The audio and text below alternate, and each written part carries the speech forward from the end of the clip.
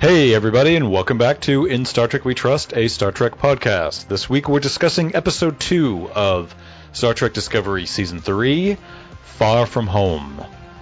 I am Kevin, one of your hosts. And I am the other host, and my name is Ethan. So, how you been doing since we last convened this wonderful podcast? So-so, you know, some stuff going on, but just anxious to talk about the episode. I've got, sort of on the waiting list right now for a few games that are coming out. Hyrule Warriors, Age of Calamity, and Cyberpunk.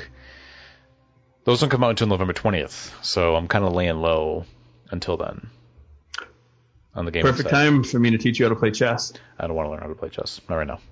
Okay. Got it. No pressure. And sipping lots of coffee. Let's also put it that way. I can hear that. Yeah. Well, you can see it. Because people cannot see us, but I am drinking coffee at the moment. Yes. So, yeah. But I'm assuming you are... that's a nice Starbucks cup. For those who cannot see it. Sorry about that. But I'm assuming... So you mentioned chess. I'm assuming that's what you've been doing. More of that. Oh, yeah, I did. I actually played. I've been playing with my buddy John. And we've been playing in the park. Oh, here's a fun story, actually. We went today to play in Harvard Square. They have those chess tables outside that are like built-in chessboard. And back in the day, there used to be, people would sit there and play people for money. But now it's sort of like become more like a mall, and it's not like that anymore. But anyway, we went down there. We noticed some of these an old bus that looked like it was from the 60s. And then we saw a couple of old cars, and we thought, oh, this is interesting. And then they were filming a movie in Harvard Square. And they had like JP Licks. They had up an old-fashioned sign over the JP Licks sign, some ice cream shop. And turns out it's a Julia Child biopic. I thought they're making another one. They made one of those a few years ago. They did. Well, it was it was a weird film. It was called Julie and Julia. It was a woman named Julie who was cooking her way through Julia Child's famous The Art of French Cooking. And so it was a back and forth of her modern day and Julia Child in the past. But this one's like straight. Do you know who's playing her? No. Wow. But it was a phone booth too put in. Oh. So that was very exciting to see. It may have been a rotary phone booth, so that was pretty neat. Biopics are kind of a thing now. I love biopics personally. Yeah. I mean, I watched the Ruth Bader Ginsburg biopic recently. Yeah. On the basis of sex.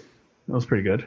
Yeah, the last biopic I saw was the Steve Jobs one from a couple years ago. Not the Ashton Kutcher one, the other one. Fassbender?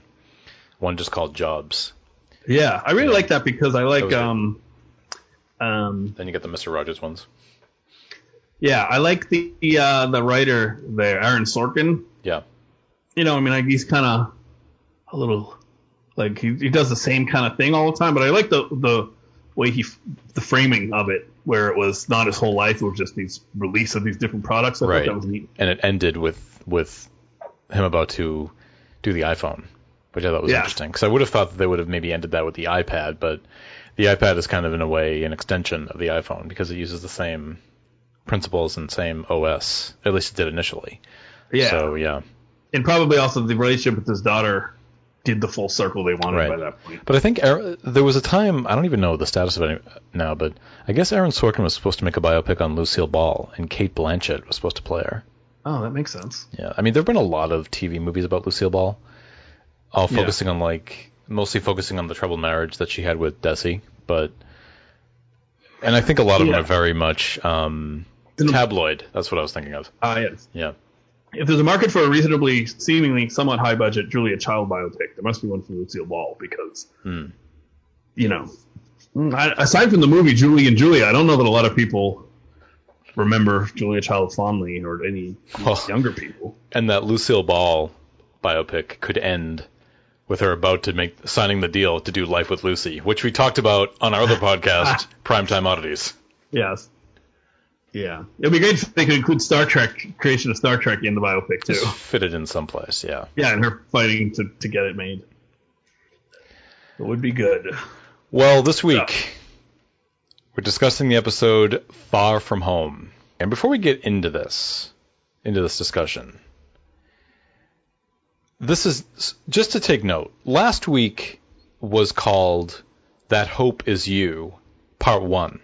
And we looked at a list of episodes of the season, and That Hope Is You, Part 2, is not listed anyplace. So I'm kind of confused, but because as history has shown us, just in television and just any medium, Part 2 immediately follows Part 1. So that's true, but yeah, this season's list tells us that Part 3 does not immediately follow Part 2. Right, because Unification 3, which is a really nice attention to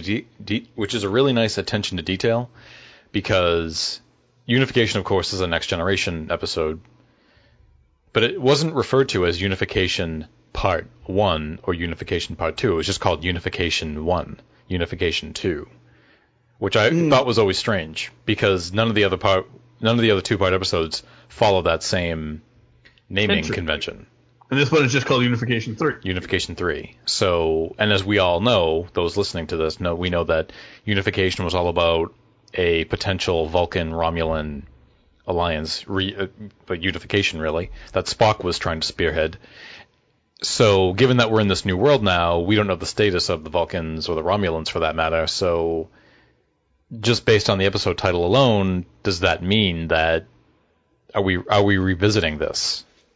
Right, are we going to see them in some way, the Romulans and the Vulcans? Now wait, if I think this through, I can probably understand it.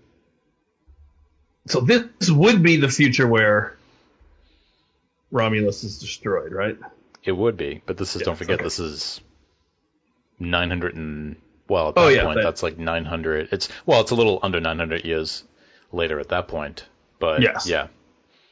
So maybe you could get some answers, because we were wondering from Picard, like what of the rest of the Empire? We really only saw the secret services of the Romulans, and then we saw a few people at the bar. Well, and as we said back then on Picard, is that even though, what was it? It was oh god, I'm forgetting. I think it was like a decade later or something like that where it was supposed to take place. It seemed as if the Romulans had some semblance of their shit together, but just from what we saw, we didn't know how far-reaching this was. So you have to figure that if they were able to do right, yeah. I mean, they had a fleet of ships. And that may have only been right. We did see it at the end. Yeah, but who knows? Maybe it was only the Zhat Vash that had any semblance of power left. Potentially. We don't know. We don't know. And it'll be interesting to see what the status of all of that is in this new world. I mean, and I think that's what excites me about sort of this season of the show, is that, I mean, really they're free to do whatever the hell they want. Yeah. Right. We're going to Earth next week. That'll be exciting. Yeah. I mean, yeah. Although it didn't look very exciting from the trailer. You know, what I'm afraid of is that that's going to be something that's going to be held off until the very last few minutes of the episode. Like, they're not going to arrive at Earth until the end of the episode, and then they're not going to get into it until the week after that. But because that's kind of the big thing, right? What's going on? Like, there still is some we still need to get oriented in some way to see what this world is. But as I was saying, like, that's what excites me about this season, is that it's so far into the future that they can really do anything they want. Now, I didn't view continuity in the past as an issue, because I never felt like, as a viewer, like it was holding me back from wanting things, because I just knew, like, oh, this is where they are, and I know that they can't do this, this, and this. But now they're really in a future where they can just they're so far removed from everything that they can just really do whatever they want. And right, and hopefully that's what excites me. Yes, hopefully it'll play out well. I didn't realize, like, how much I really wanted that until I got it. Right, like, I liked Discovery in the time it was set initially, and I know Strange New Worlds is doing this too. In a way, there are new areas to explore, and there are some holes you can plug in that you need to plug, but you are sort of held back from doing a lot of things. And I think, as I said, as we were wrapping up season 2, I think one of the reasons they went to the future was that they wanted to tell stories that were much larger that time was not allowing them to do. That's just my guess. And I'd imagine creatively that's extremely freeing. So, yeah. Well, what are your thoughts on this episode? So, I like this episode quite a bit. It's a slight retread for what happened last week. Like, we saw what happened when Michael arrived. Now we're seeing what happens when the Discovery crew arrives. So they share that in common. Obviously, they have entirely different experiences. But, yeah, I liked what happened this week. I thought this was a interesting and very sort of well-done episode. There were a lot of great character moments. I felt like in our discussions before we were doing this, as an audience member, I felt like it made more sense to me. It felt more related to me because, of course, there is that line, and we'll get into this, that Saru says that really we, the audience, are in the exact same position as the crew, in that, Saru says, I know that you want to know what's out there, telling the crew, and that's what we, the audience, feel. We want to know what's out there too. We want to know where they've landed. So yeah, and I like that he says, I know you want to know what's out there, but first we have to deal with what's in here, which I think is true also, because we need to catch up with our characters and sort out the relationships and where they all currently stand, because it wouldn't be a show if it was just right. Let's see what's going on Earth. Let's see what's going on with the Vulcans. And even though we're in that same position last week when Michael arrived, it feels different only because we're sort of with Michael the whole time, and she just goes off and explores immediately. So we're just seeing it as she does. It's not like when Discovery crash lands, they instantly run outside and say, where are we? Right? So, like... Right. Yeah. Plus, she is very limited in what she can find out. She's a person on a planet with no tech, hardly. And Discovery is a starship. They can do whatever they want. Not whatever, because they're damaged, but, Right. They have more options than she did. Right. It's the Star Trek thing. It's the ship arriving in an unknown part of space. What's out there? What's on this planet? Arriving on an unknown planet. What's out there, right? So. Yes, and it is the technology being broken in just the right way that the plot needs. Right. Of course. Also. Right. So. Because they can't have scanners, because that would be too easy. Of course. So. That's not a criticism either. It's just, and let's be honest. Scanners are not exciting, right? You want to actually get out on the ground and see it. I liked it a lot better than last week. After last week, I was despondent. No, I wasn't that invested to be despondent, but I really was thinking, oh no, what if I don't like the show this season? How am I going to do a podcast every week? But this week, I felt a lot better about it, and I feel that it almost, in some ways, was an answer to the things I didn't like about last week. Well, remind me really quick. Yeah. What did you find was missing from last week? If anything. I found that it didn't, let's see. I don't want to say the thing that is dumb. It didn't feel like Star Trek. But it didn't. Oh, yeah. It was odd because they kept talking. There was a few things. One, I thought there was too much telling, not showing. In the old storytelling, you show, don't tell. Right. Where Book kept telling her these things that happened, and I see it, like, particularly the story with the old guys with the deltas. You talk about the old days. We could have seen one of those. That would have been way cooler. And I sort of felt like it kept insisting that the theme is that Michael is the hope, but yet we saw nothing to indicate that. Right. And if she's supposed to bring the civility and order and peace of Starfleet to the future, like I said, disintegrating a bunch of Andorians didn't sell me on that theme. And so this week I felt they lived up to that a lot more. Yeah. And also I think we've talked about in the past that we find Michael Burnham to be maybe the least compelling character in the show for us, though she is the lead. Yeah. It was just a lot of Michael Burnham. I feel like, and I missed the crew. I feel like this week was what I wanted to see last week. In some ways, I liked last week, but one of the things you said that I really liked was that you felt like they wasted too much time getting to the most important scene, which was really the end of the episode.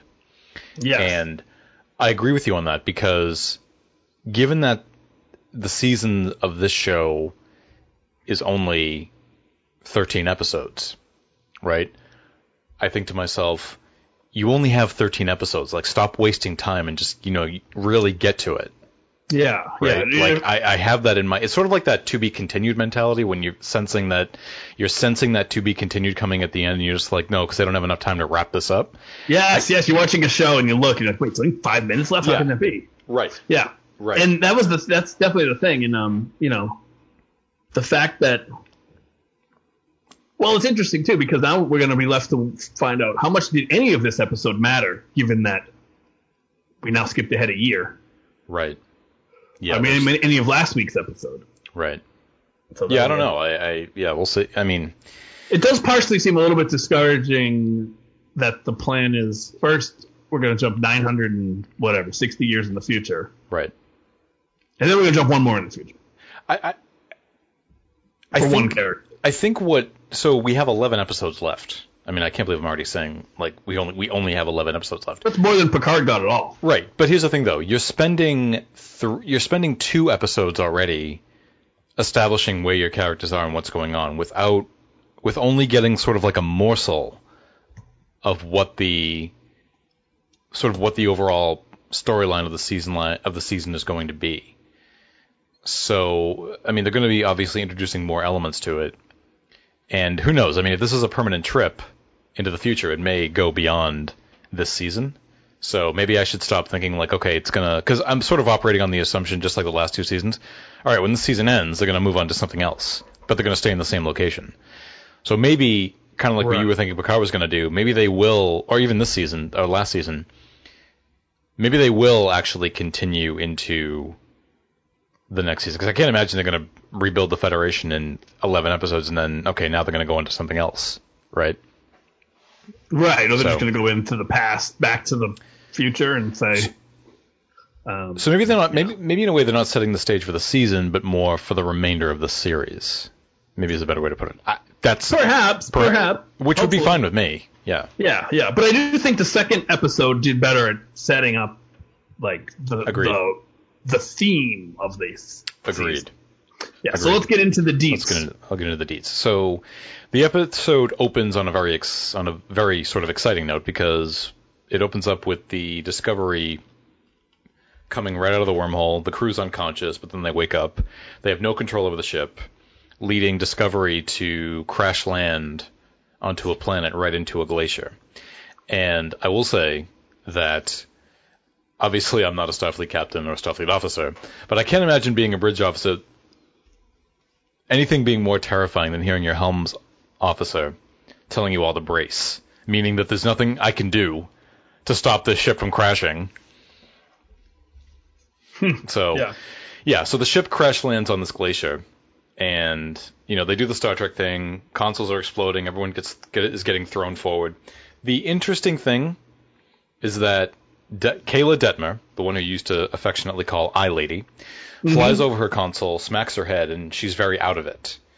And they make a point to revisit this several times throughout the episode. So naturally, as a viewer, you're just thinking like, what the hell is going on? It did seem like her eye attachment got damaged at first too. But then yeah. So I mean, I can't even theorize what it is. I mean, all I can maybe really think of is, did the injury she sustained sort of like knock something out that now changes the way she is? Like, I was also thinking of like when Arium was hacked last season and then that changed, but this is not comparable to that because it wasn't some sort of like outside force the cause of it. I mean, it's a blunt injury, so it's clearly changing something about her. So, I mean, maybe sort of like with Saru when he lost his threat ganglia. I don't know. It seems like it could be anything. Well, she said she didn't have a concussion. They told her that. Yeah. It's interesting. I did think it was odd that it was so prominent, but I didn't think it would matter. Right. Right. It's interesting that I did remember reading somewhere that the rest of the bridge crew has a lot more to do this season, and I thought getting cured from a concussion I didn't think would be the things that they get to do this season. But I like to see her have some lines. Oh yeah, because I like her, and I like whoa. Well, see, and that's my hope. Sort of like the way they were setting this up last season.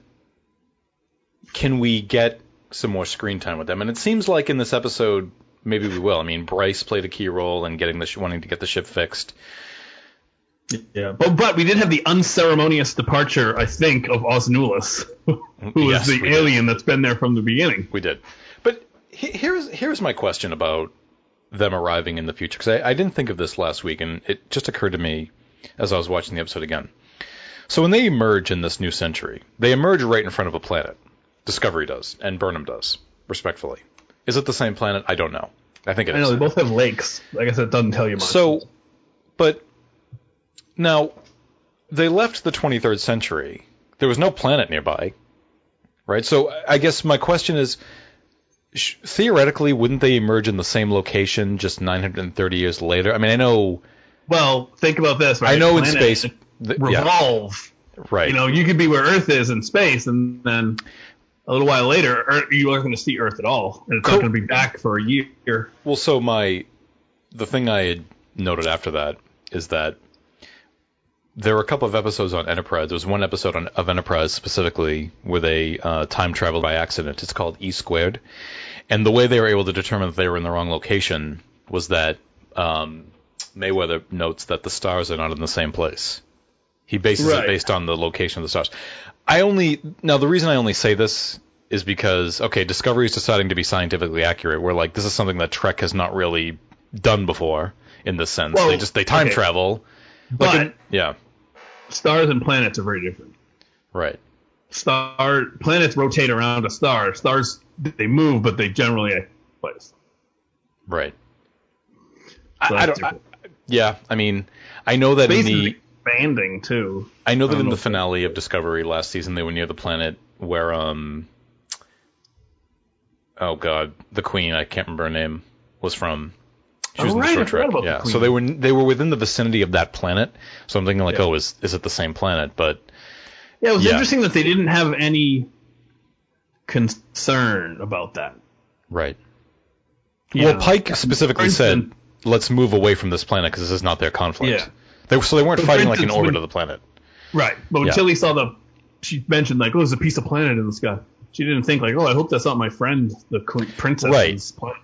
Right, because they make a point to say we don't know where we are, and I would have thought that they would have at least drawn the conclusion like, well, when we left, we were here. Would we theoretically be in the same place or near the same place? Right? Yeah. Because how else would Michael / her mom have been doing the bursts in the precise locations, right? Unless they would arrive in the same place that they traveled. Yeah, because Michael sent the suit back into the wormhole, and it's emitted that last red signal in that exact location of where the wormhole was in the 23rd century. But you would think by the time they emerge in this century, wouldn't they be in the same... I mean, even though the stars and the planets may be different, they're literally in the same sector, right? One would think, yeah. Yeah, so Well, something to look at as we go forward. I mean, semantics probably, but it could be nothing, but yeah. To sort of bring it back to what we were saying earlier, Saru gives that speech about the crew having an expedited need about wanting to know what is out there. Which, again, is exactly how I think we, the audience, feel. I think, overall in this episode, I do like Doug Jones's performance as Saru. I just find him to be a very sort of comforting presence in this episode, just within the face of this unknown. As we kind of agree, and as the episode goes, I feel like he is kind of Saru himself is sort of laying the Starfleet mantra on pretty thick. But yeah.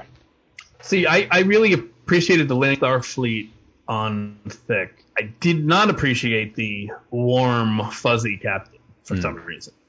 I thought, I don't know if it was something about the performance or just something about a captain being like that, but I really felt that he was almost, I mentioned it earlier, it was almost as if Counselor Troy was the captain. But as the Discovery lands, obviously we've got the Star Trek problem. The ship cannot immediately go back into orbit. They need something. This is where we get into the typical Trek plot. So they find out that one of the transstators needs a complete rebuild, and it just so happens they're low on what they need to actually do it, so they have to go outside and find something to repair it. And, we have that typical scene in the conference room where, they're trying to which I'm sure you appreciate. They need to figure this out, and we need to go out there and figure this out. But Georgiou makes an appearance, and she arrives with bits of Leyland on her shoes, and insists that repairing the communication system should be priority because she wants to locate Michael, which of course leads to some very interesting tension between Saru and her. I love this. Yeah. Because here you got to see a few things. You got to see Saru assert that he is the captain. Yep. You got to see him assert that they are Starfleet. They're not just going to go around killing people. So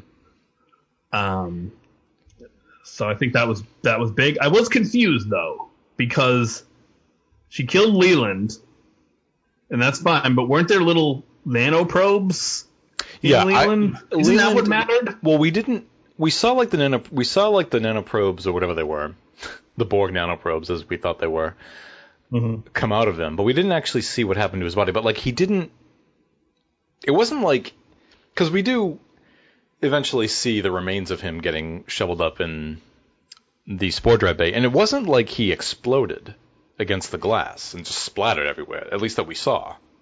Right. Oh, I think what Georgiou said when she came in was like, well, I had to finish off Leland. Unless she did something off screen that we just didn't see with his remains, right? Yeah, it still didn't. I mean, maybe that was their attempt to answer that question of, well, why did you bring control with you? Right. I didn't feel satisfied by it, but I don't care anymore. You know. But they didn't, as I wanted them to do. They didn't bring that up at all. Like nobody said, "Why are we even here? We killed him before," So. Yeah. I need to let the demon of that is season 2 go. So, but then we have a nice moment kind of in sickbay. So Stamets awakens finally, and he insists on helping with repairs to Discovery, and Culber's saying no. Now Culber, by the way, seems to have just gone like, I don't want to say full circle, but like he's definitely not the person he was last season. Like now he's like unbelievably assertive. He's basically ordering Stamets around. I mean, he's the doctor ordering the patient, right? But way more assertive than we last saw him at the end of last season. And I liked the interplay between the two of them in that moment. Yes, and I think, it was good. Yeah. But I know I kind of skipped ahead a second ago to the conference room scene, but I have some notes on that. So just really quick. So unlike the conference room scenes from last season, I found this one at least far easier to follow. I think because last season there was just so much going on, and they were like trying to fit in as much as they could within the time that they had. I kept saying like, I feel like people are talking too fast. I don't really know what people are saying. I didn't have any issue following that this episode. That could change. Who knows? But yeah, that's fair. Yeah. Yeah. Yeah. It was good. They had a decision to make, and they were talking through how to do it, and someone wanted to do something different, and they had an argument. So that was good. Yeah, I agree. Tilly seems unusually more trippy than usual, but I don't know if it's just because she's very disoriented in where she is. But she seems far more, trippy's the best word I can use than she has in like spaced out, kind of, or like spaced out. Yeah, yeah. We learned that the planet that they're on actually has an artificial atmosphere, but. Tilly finds some interesting information on the planet, so she finds out that there is a settlement nearby, and Saru is a little kind of hesitant to go out there because he doesn't want to, he's sort of treating it very Prime Directive-like, in that he doesn't want to go out there and just sort of reveal himself to everybody and have any sort of influence on how this planet has developed, despite the fact that it is a sort of post-warp civilization. He's very reticent about wanting to go out there and just sort of announce who they are, and there's a little bit of that old Kelpian within him where he's saying like he's sort of treating it like a threat. He's saying like, we can't assume that we're going to be welcome here, so we need to kind of proceed carefully. Right, but he also is not willing to go Georgiou's route, which is unleash violence upon them, wherever they are. And I also found that over the course of the episode, I don't know if you felt this way. Did you feel like Georgiou was a little much? And I don't mean in terms of like how much she appeared, but like sort of the way she was acting. It felt like it was. Like, if I was to, like, measure her on a scale and assume, like, 10 is the highest, like, it feels like she's, like, at an 11 or a 12. Whereas, like, last season, even though she was very much, like, she was a badass. But, like, here it seems like she's behaving a little bit more out of line than she was last season. I don't know. Maybe it's just me. Maybe it's just the circumstances that they're in. Well, if I were to take the measure of this woman, I would say that she is definitely where she should be, I think. I don't like the fact that she could just so easily become normal, which is why I still am confused by her devotion to Michael. Yeah. Still doesn't make sense. I understand she was close with Michael in her world, but that was a different Michael, as everyone was. Right. So I still find it very strange. Well, and she doesn't seem like a sentimental person. Mirror Georgiou. Well, and I think to your point, last season, I don't think we got sort of enough of that. I mean, you make a good point that, it's one of those bonds that goes across universe, but this is a different Michael, and this is a different Georgiou. So even though we get sort of like hints at it, this episode seemed to make it seem as if there was a lot of that happening last season. It's almost like this was meant to be like a payoff, but there wasn't enough of it presented up front last season. I almost hope that she has some ulterior selfish motive to it. That was the only thing that would really ring through for me. Yeah. Because like if I met Mirror Kevin, which you look like Mirror Kevin right now with the goatee, I wouldn't immediately be like, what? Even though he's a murderous, jerk. Hey, you can't assume I am. Well, a murderous jerk. You have a goatee, so sorry, you would be. Well, I mean, theoretically, you've got a full beard going on here, so. Yeah, it's nice people have beards. Yeah, okay. Grizzly Adams and Abraham Lincoln. We got to do a video episode one of these days so people can actually see us like this. Yeah. So yeah, I'd rather have Georgiou be murderous because she comes from the mirror universe where everyone's murderous. So yeah, right. Well, appropriate. I have kind of a note on that, but I'm going to get to it when we actually see her again later on in the episode. So we have a nice quick cut of engineering of somebody actually in there shoveling up the remains of Leland in the spore drive bay as Stamets and Reno, begin working to repair the ship. But it's a nice opportunity for Reno to get in some good lines, like, what does she say? Clean up. I think she refers to him as like, this guy pulling cleanup on aisle 5 duty. So we could just as easily say that that's as weird as the pizza bit. Yeah. Because they don't have money, right? They don't have grocery stores. I was going to say, despite the fact that there's no grocery stores. Despite the fact that these characters originate from the 23rd century, they're being very topical in their jokes. Yeah. Clean up on aisle 5. Come on, man.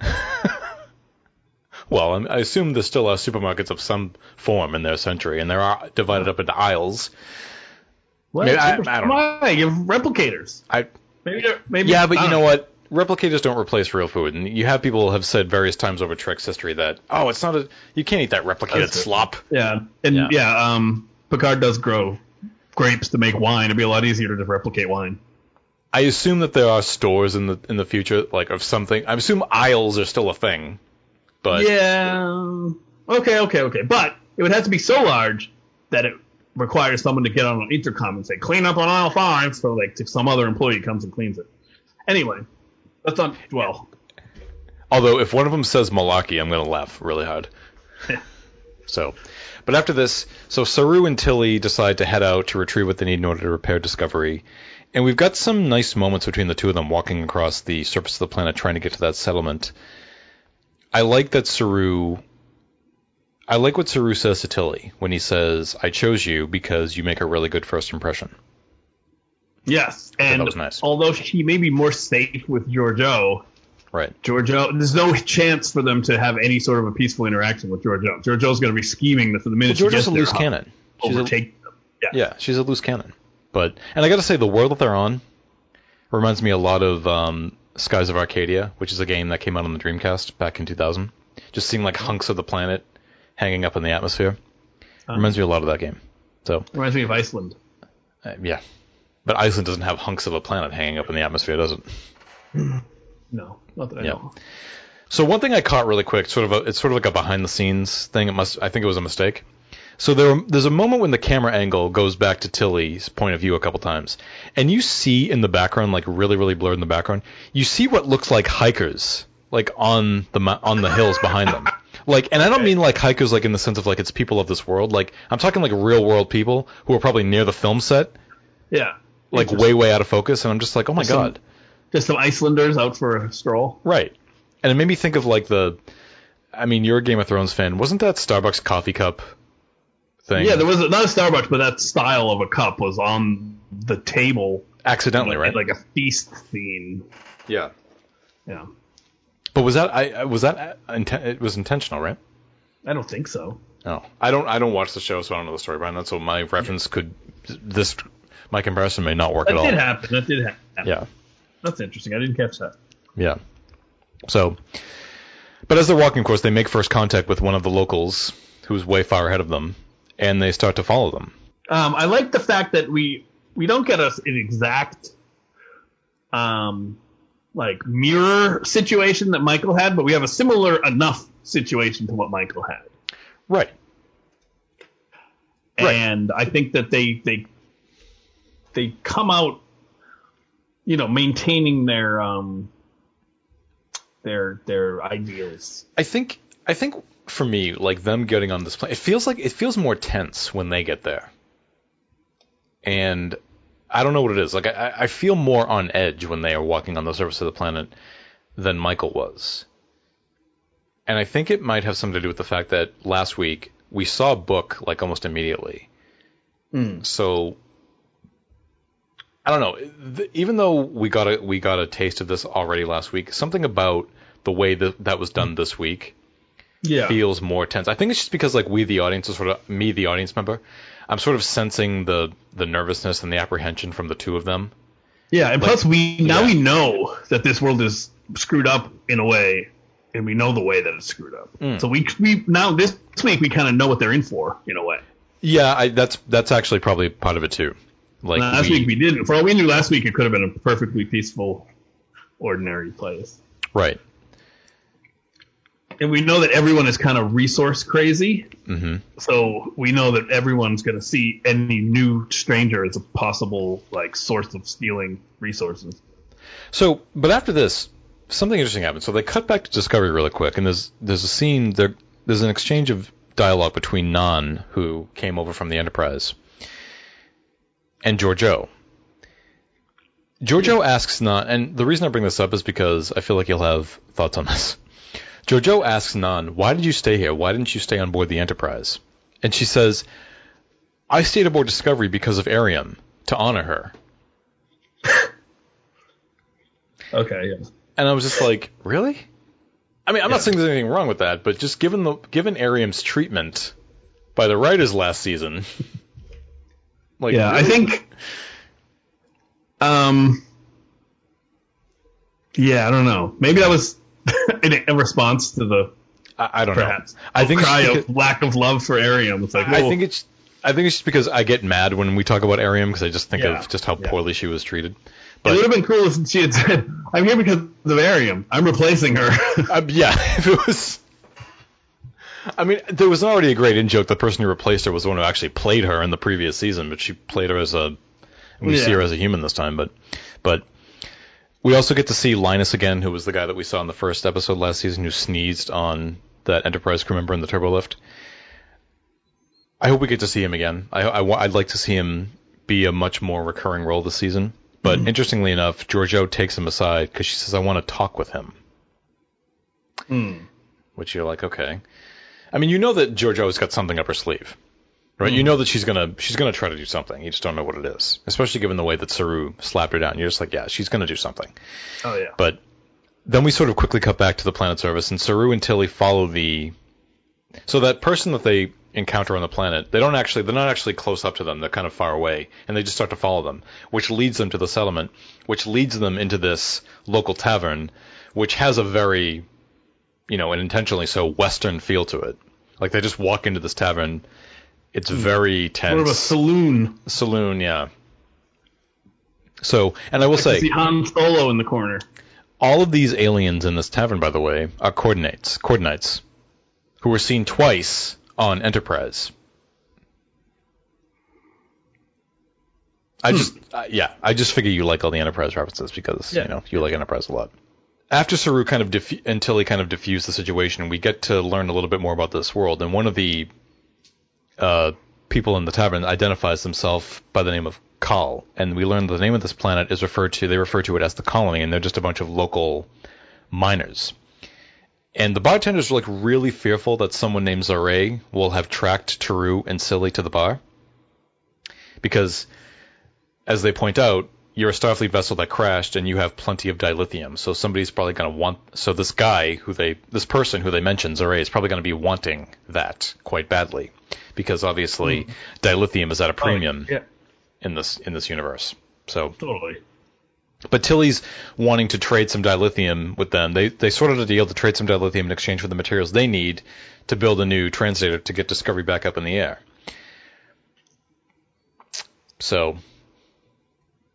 Yeah. And that's when things, I think, start to get interesting, when things start to go south. Right, exactly. So the villain in question finally makes an appearance, named Zaray, I think is how you pronounce it. Now, this guy shows up right as Kal is using that programmable matter to build Tilly a brand new translator. And Tilly, of course, is amazed by this new technology. And they haven't really figured out where Tilly and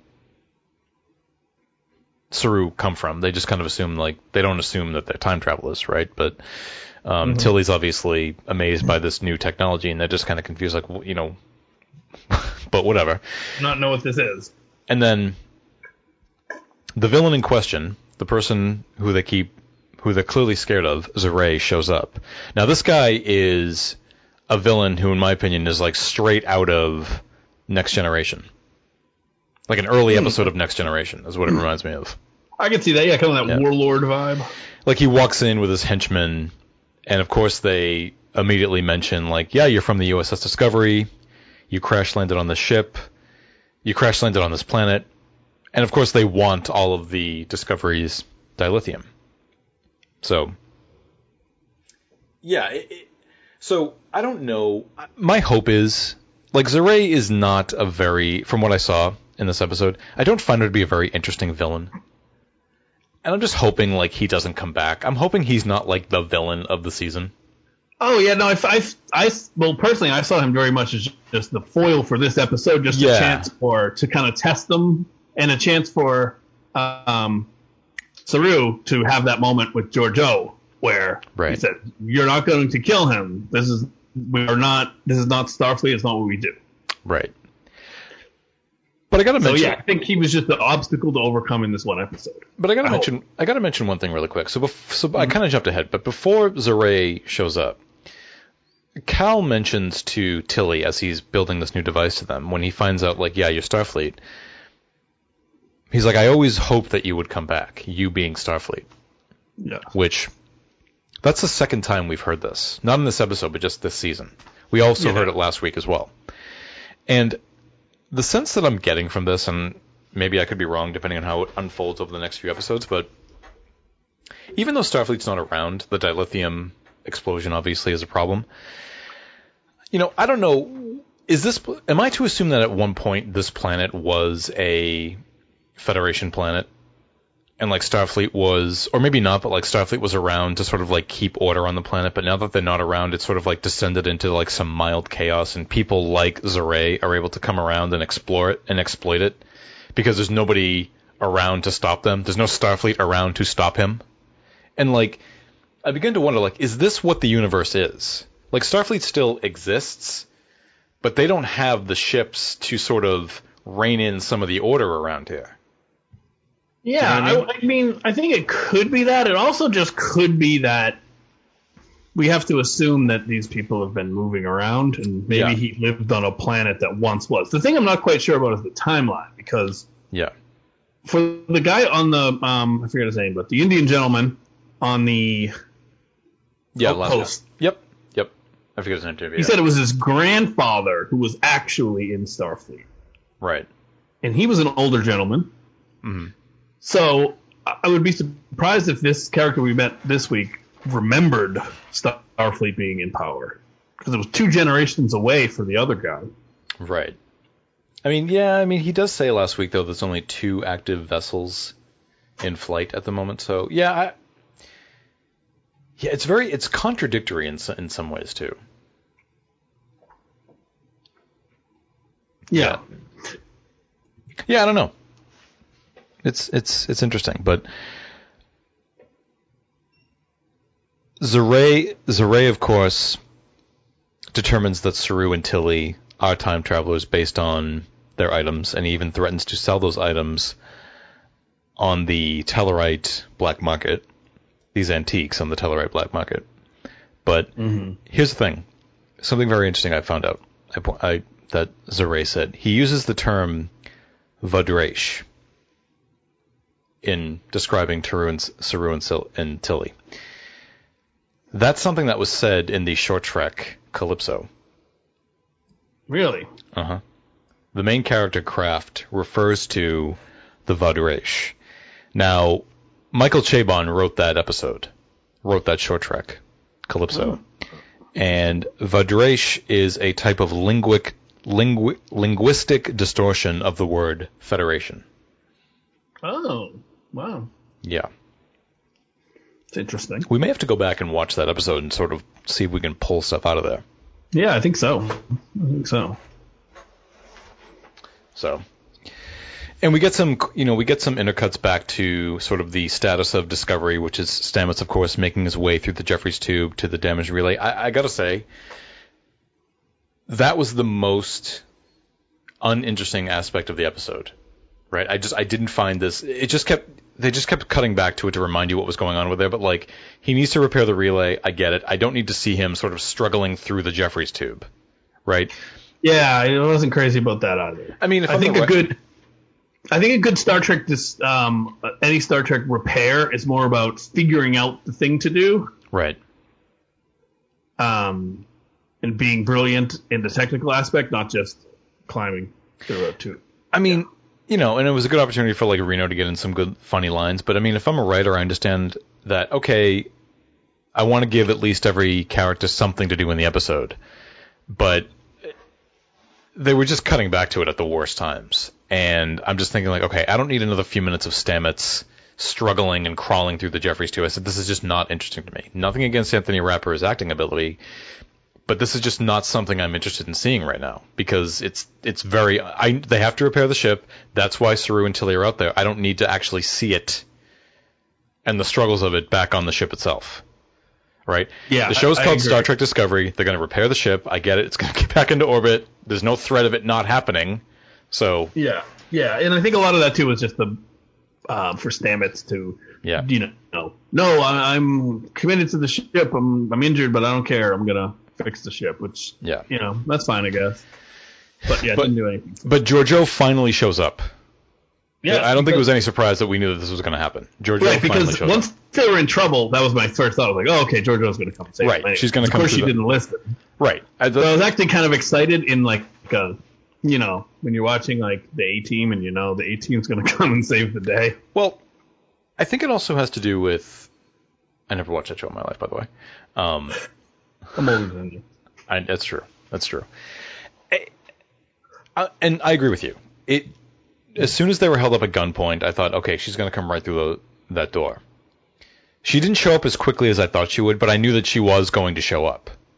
And it also made me wonder, because even though this is a very unknown universe, uncertain future, what we've seen of it seems to be not too far off from what we see in the Mirror Universe. There's no order, nothing like that. And Georgiou seems to be kind of in her element. I mean, she even says it, I'm going to enjoy this new world. It doesn't feel like it's any different. It doesn't feel too dissimilar from where she came from. Right, yeah. At home in this more aggressive kind of world, yes. That does make sense. And she just has the killing ability that the rest of them don't. Right. But here's the thing, too. It this moment kind of, what was happening here is with Georgiou wanting to just sort of take matters into her own hands, be like the loose cannon that she normally is, and Saru trying to insist that, no, we have to use Starfleet principles, Starfleet diplomacy. On my second viewing of it, reminded me of this. You watched it for the Voyager retrospective we did, the episode Alliances, where Janeway is trying to forge an alliance with the Kazon, and then things get out of control. Particularly that last scene when Janeway gives that speech to the crew where she says, "This is a part of space that doesn't seem to have many rules." And she's saying, but we have to hold fast to our principles and ideals of the Federation. As far as I'm concerned, those are the best allies that we could have. I'm feeling a similar vibe with Voyager in that they're in this sort of lawless part of the galaxy. And even though Saru is sort of like holding true to like, we need to not forget who we are, we're Starfleet officers, you're kind of approaching a similar vibe to Voyager in that may not work out here. Yeah, so you need to find that middle ground, like right. Janeway did. And Georgiou is that sort of representation of that. That's not going to work. It seems like that's not going to work out here. Yeah. Right. But it seemed like Saru was willing to accept that to a point. Obviously, he wanted to be rescued, but he wasn't willing to go to that next level of executing people. Right. I mean, he wasn't happy with what she did anyway. Right. But he did also join in the fight as well. Yeah, because you got to save your life. But you know. So if this were Michael, she would have disintegrated everybody. Like last week. Yeah. I don't know if she would have fired first, though. And that's why I feel this is the response. Well, this is almost the answer to everything I didn't like about last week. Right. I would like to see something from Michael of like, this is not the Starfleet way or something, but there was nothing. No...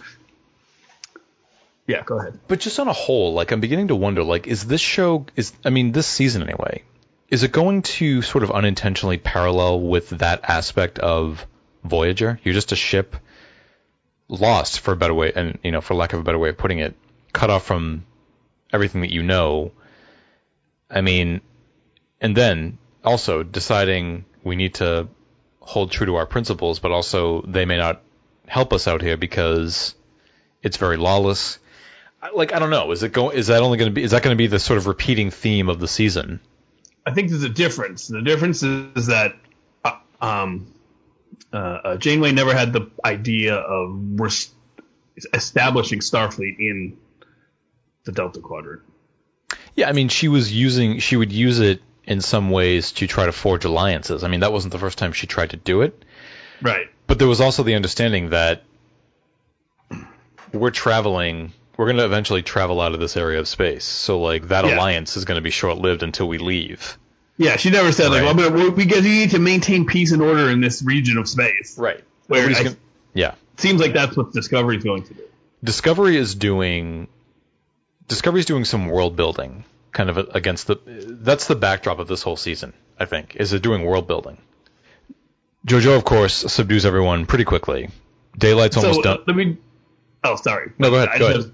This was a type of scene that I love because it happens in every superhero movie almost where you have some bad people and the superhero is there who has the skill or the power and they underestimate the person. And we, as the audience, know, oh, you're about to get your butt kicked because we know how badass this person is. So then they get their butt kicked. It's a great, always works on me, those scenes. Well, and again, the scene, of course, was just ripe for Georgiou to show up. And you wanted her to show up and just take care of all of them as the viewer, because you know that she was not going to have any problem doing so. Yes. But when they even say, like, this is your security force, one woman. Right. And you as the viewer, you're just like, oh, God. They don't know. They don't have no idea what they're up against. Yeah. So. Yeah. They're kind of, they scenes always work, no matter how many times I see them. Right.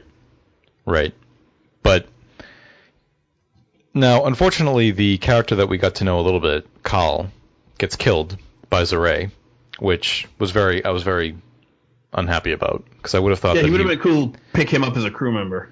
Yeah. Right. So, but they quickly subdue everybody, but they also learn from Zareh that Discovery is being enveloped, as I mentioned earlier in the episode, it's being enveloped into this in this sort of parasitic ice that happens faster at nighttime, and the ship is going to probably be permanently frozen in this glacier unless they don't get out of there quickly. So that's the dilemma that we now find ourselves in. Mm-hmm. But obviously, now that they've subdued everybody, the bartender gives them a portable transporter. They instantly get back to Discovery because now that they have what they need, and they can go right back to Discovery. Stamets fixes the thing in the Jeffries tube. Everybody's happy. Yay! Okay, the ship's good now. So I was like, okay, you could have just done this in one scene. I didn't need 3 build-up scenes to it. Yeah.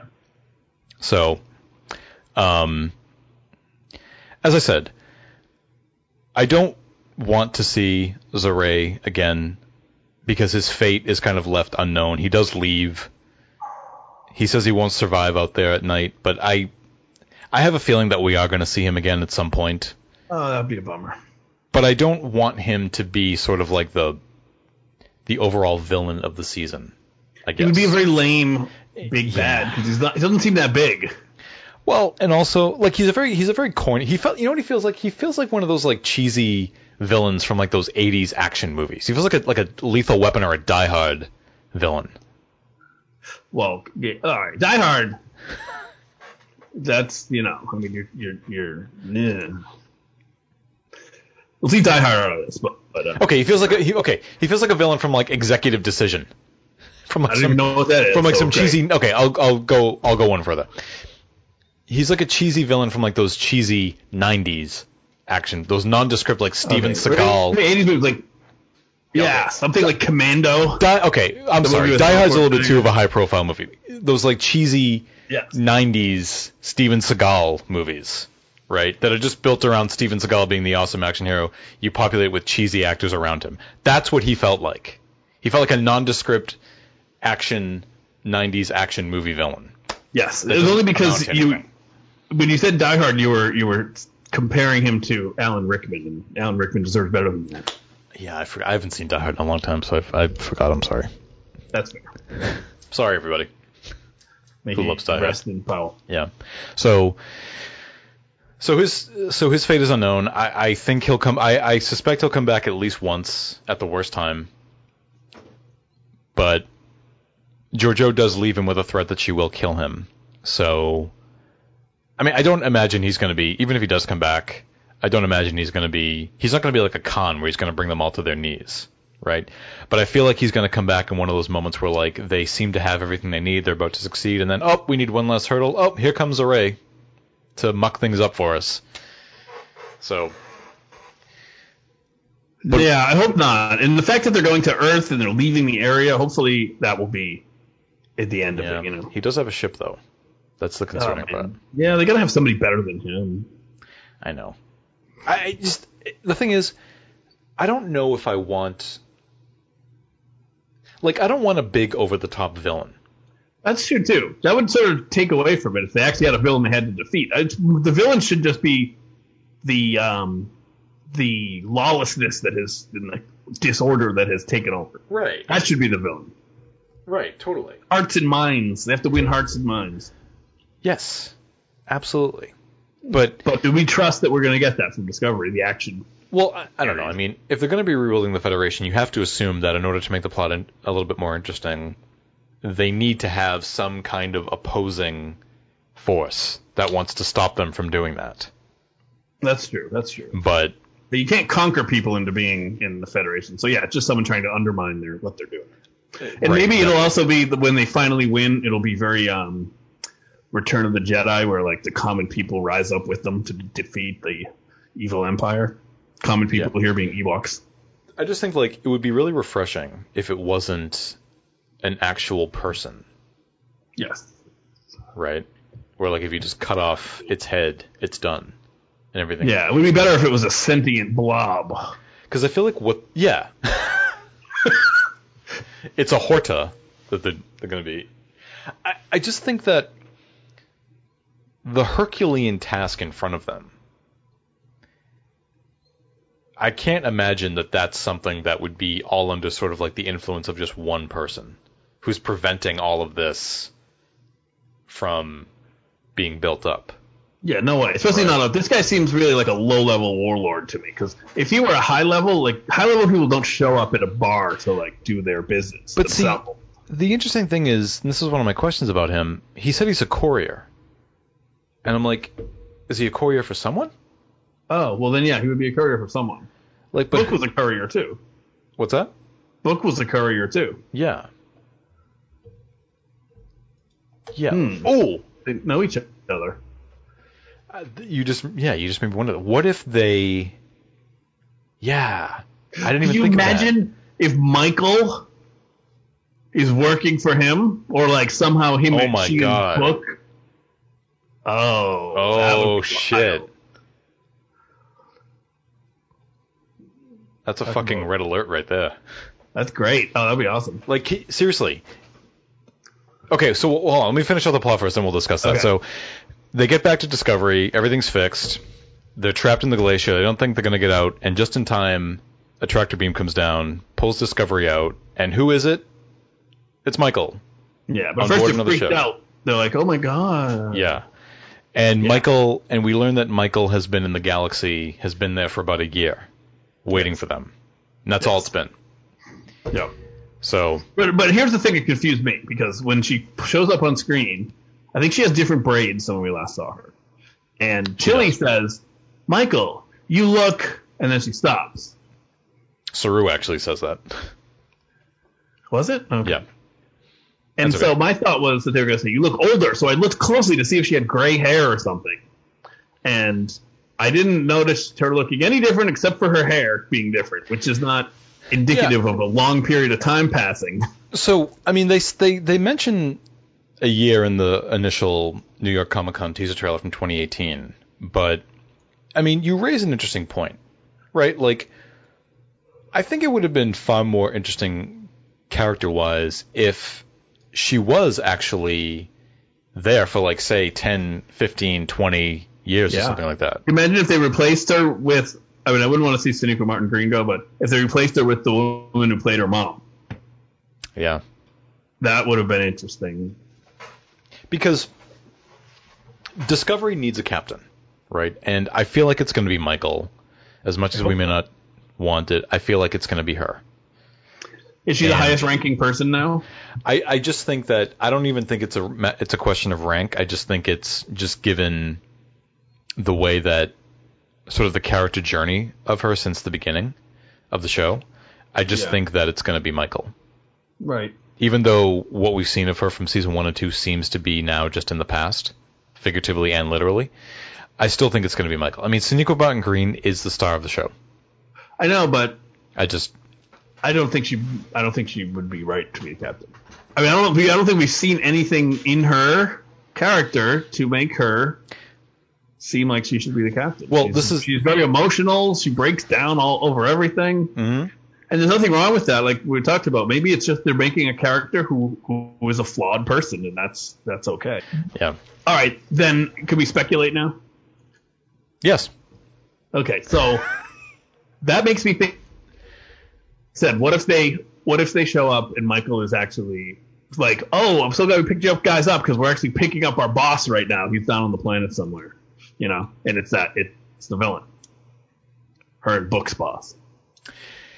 Yeah, so I like that idea that Book and Zarek could be from the same part of the same organization. Yeah. I really like that idea a lot. And I like that we just stumbled on that, yeah. Yeah, here's one more speculation. Because I mentioned how I think Georgiou, it's got to be something ulterior motives, right? Right. What if Georgiou is going to pull back behind the scenes things and make sure that Michael does become captain because she knows she has an influence on her because of her quote unquote relationship? I don't think I follow you. So let's say she seems, this whole obsession with Michael, it's very weird to me. And even immediately, it's like when the ship, we have to find Michael right away. It's weird that it's weird because it seems so sudden, because that didn't seem to be the case last season. Right. Yeah. So my thought is, what happens if she's doing this because she knows once Michael's on the ship, Michael will become captain for whatever the rules are, maybe, I don't know. And Georgiou wants that because she knows that her and Michael have this special connection, and she'll be able to have more influence over her than Saru. I mean, it's interesting. I don't really quite know what to say to that, though. Yeah, just a thought. It would be an ulterior motive that I, hadn't considered, but it could be one. But then again, if she really wanted to Rugan, she could have just left him there to die. So I think the working with the courier makes more sense because he's a courier, Book's a courier. Chances are Michael is still with Book. She wouldn't have a ship otherwise. Right. I'm really, really into that idea that Book and Zareh are in the same organization. What a reveal that would be, huh? Yeah. After that encounter that they just had. Yeah, I feel like where we are now, it just makes sense. Get that out there so we get credit for predicting the show. Yeah, I mean, I don't think we see much evidence of it, but for some reason, it just to me makes sense. It seems to make perfect sense that would be the case. Yeah, two things. He says he's got a ship out there. Yeah, there's not a lot of ships around. Yep. He's a courier. Book's a courier. Yep. I mean, well, that's the biggest thing, probably. Yeah, and so the ship is there. So unless there are two ships cruising around the planet, which seems like in this world that's not all that common. Yeah, it's like it makes sense, but I have like no evidence to back it up. It just in my head, it just makes sense. Oh, I think we got to. And plus, just think about the conflict that would then arise because we already know Saru is holding on to. So this would make the first episode be better. In my eyes, too, because now we know Saru was holding on to Starfleet. We already know Michael doesn't give a poop about it. She is disintegrating people left and right. As soon as it became a world of, dog eat dog, she was just down for it. Yeah. So it makes sense after what we saw of her behavior in the first episode, other than the whole Starfleet bit, that she's been. Oh yeah, but then there was the last scene. It would be in keeping with every part of the last episode except the end.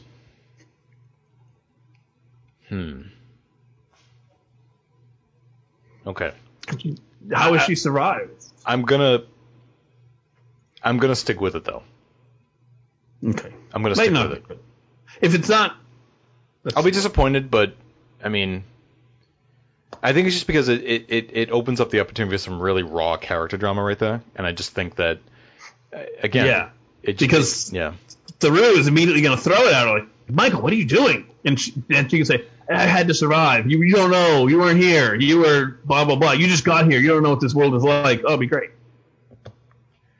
Yeah, it's like it's just this idea of Michael gets thrown into the future, Discovery gets thrown into the future, and even though they're in the same place, between them, they have entirely different experiences. What Michael may see as somebody that is potentially good, Discovery sees the ugly side of it. Yeah, or she might know, but she might realize she had no choice, or she felt she had no choice. Yeah, That it's extremely it's juicy.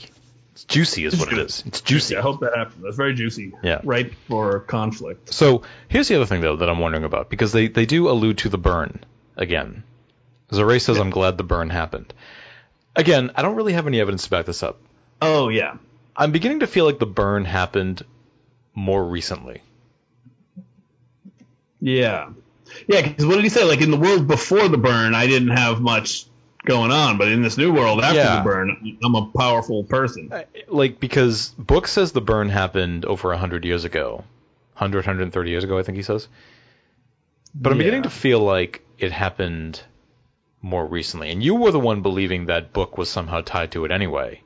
Yeah, and I thought he said 12 years, but I think I was mistaken. But at the same time, like, maybe he is connected, but the burn also... Don't forget, it was the dilithium that went up. And they need dilithium. Yeah. So I can't... Yeah. But here's the good thing. The reason I thought it would be good for Book to be involved was because I wanted that conflict. Right. But if we get Michael being involved now, we get that same type of conflict, but even better because it's the Discovery crew and Michael. Right. But it's the same type of conflict where you want to trust someone, but they're involved in this thing that's terrible, and so what do you do? Well, and also, it seems to me that, I mean, we got some dilithium last week. So, like, it's not like all the dilithium is gone. Right. They found dilithium Definitely fragments. Difficult to acquire. So, like, is it... Yeah, like, is someone hoarding it? I mean, I don't know. I don't know if you can hoard an entire galaxy with dilithium, but yeah. Yeah. The impression I get is that it's just there's not much left, or you have to, like, mine it and then process it, and because there's not... Most of the technology is gone. Like, that's hard to do. Well, it's like I said, God help everybody who was on Aurora Penthe when all the dilithium exploded, because that's where you mine dilithium, so... Yeah. Yeah. I mean, 2 episodes in, obviously, so many unanswered questions. Here's my last question. So, obviously, the Section 31 series, which we think is still happening. I think we asked this question at one point. Does Georgiou establish Section 31 in this new world? Or, and I'm just basing this off of something she said to Nan, she said she likes to sort of hop galaxies. She likes what? Hop to sort of jump from different galaxies. Yeah. You know, am I to infer that she will eventually return to the 23rd century? Right, or that it'll be like a multiverse. Yeah, because Section 31, which actually goes back to that article from Medium or Inverse, I forget which one, claiming that they think it will be a time travel Section 31 show. Right. Which would be interesting. And that would involve universe hopping or galaxy hopping. Well, and also, the only theory that I could come up with, because you and I were speculating one time, like not during the podcast, but we were like, you know, what the hell's up with the Section 31 show? We haven't got to learn anything about it. Mm-hmm. And the only thing I could come up with that seemed to make sense to me anyway, but, I mean, was I wondered if the reason we're not learning about it is because it potentially gives some stuff away about this season of the show. So, like, if you announce it and say, oh, what's his face, who played Tyler, is going to be on the show. Right. Or Loretta. Like, yeah. Or whatever time period it's set in, you're going to know, oh, Georgiou goes to that time period. Yeah, so. It not only tells you that Georgiou survived, but I don't think there's any question that she wouldn't. But she eventually made her way out of that. Yeah. Yeah. But I guess you could say it with, I mean, just knowing that there's a show lets right. you know that she gets up somehow. Right, there's that too. You could say it in a way that, just say there's a show, here's who's going to be in it or something. I don't know. Yeah, I mean, it's too much between now and then. It's too much between now and then. I just think that I think they're hesitant to announce it, to announce more details on it for that reason. But at the same time, I've never seen them withhold information on a show because it hinders on something else. And again, it's the only thing I could think of. I don't know if there's even a shred of truth to that. But that's all I could think of.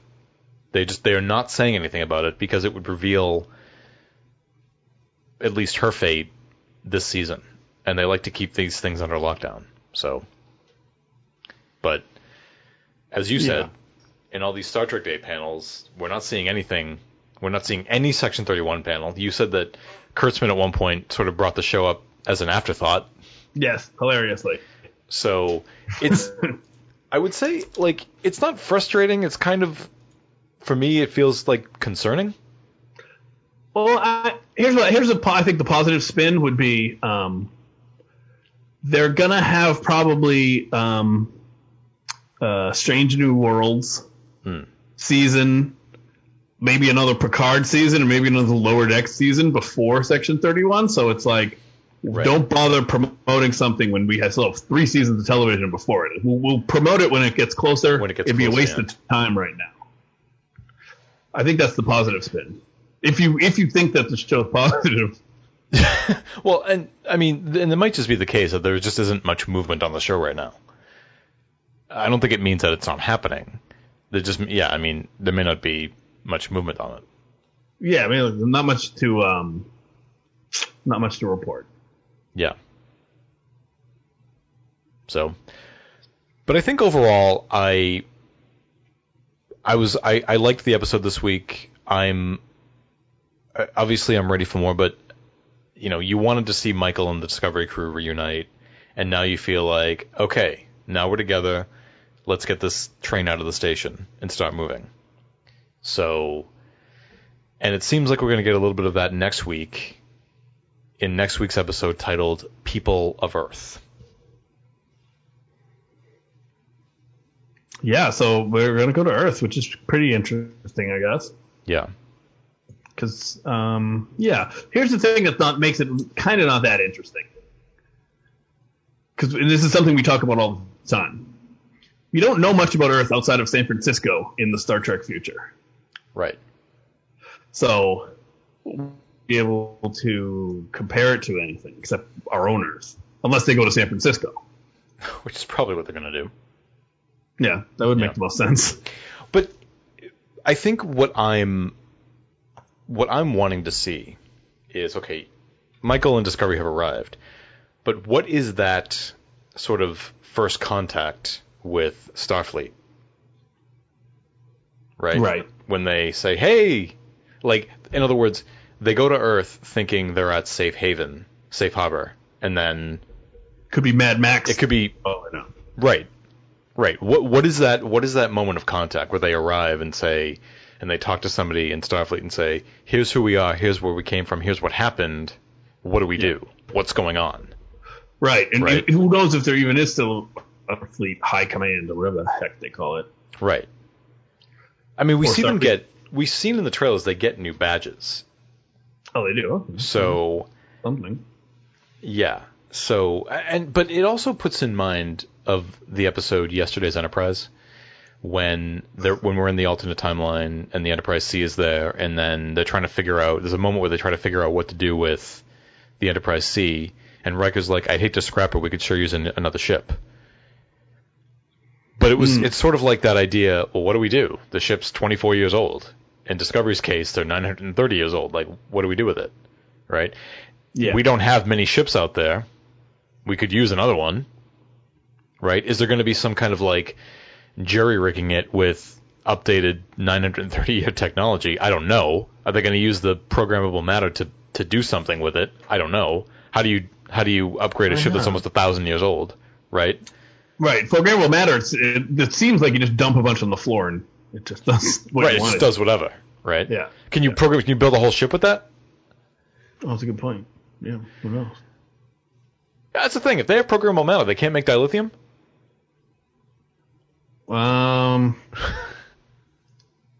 It's like... Uh-oh. Maybe you can't make matter. Did I find a problem? Well, maybe all it can do is make shapes. It can't make, like... Oh, yeah. I'm sure there were rules to this fake technology, but, yeah.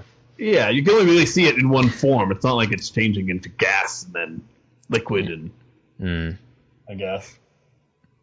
Yeah. I hope I didn't. Yeah. Well, overall, I have to say, feeling much better about the season after this episode. Yeah. Me too. Yeah, me too. So, but we're going to be back next week to discuss People of Earth. In the meantime, you can write us at instartrekwetrust@gmail.com, and you can tweet us at StarTrekWeTrust. And in the meantime, you can listen to our other podcast, Primetime Oddities, which is on Apple Podcasts and a couple other places that I can't remember, but it's out there. And we also have the Mandalorian podcast coming up. Mandalorian coming soon. This week? Is it this week? Yeah, it is. This week being, yeah. We're a week behind. It airs Thursday the 30th. Thursday the 30th. Is Thursday the 30th? Let's see. No, Thursday's the 29th. Oh, Friday. That's good. It's not the same night as Discovery, at least. Right. So we've got that coming up, too. So yes. So tune in for... We're really going to be having... The Armory and in Star Trek We Trust Mandalorian podcast. I kind of cut you off. It's called Voices in the Armory, or From the Armory. Voices from the Armory, a in Star Trek We Trust Mandalorian podcast. Makes so much sense. We're really going to be having a Star Wars versus Star Trek podcast going on here, because we're going to be doing both. Yeah, well, we're not saying which one is better. Everybody gets along. Everybody gets along. But not to put too fine a point on it, this Mandalorian podcast is really going to be your baby. You and I are switching roles. So yeah, yep, true. I'm the student this time. Yes. So, all right, everybody. Well, we'll be back next week, and we'll see you then. Later, skaters. Peace out.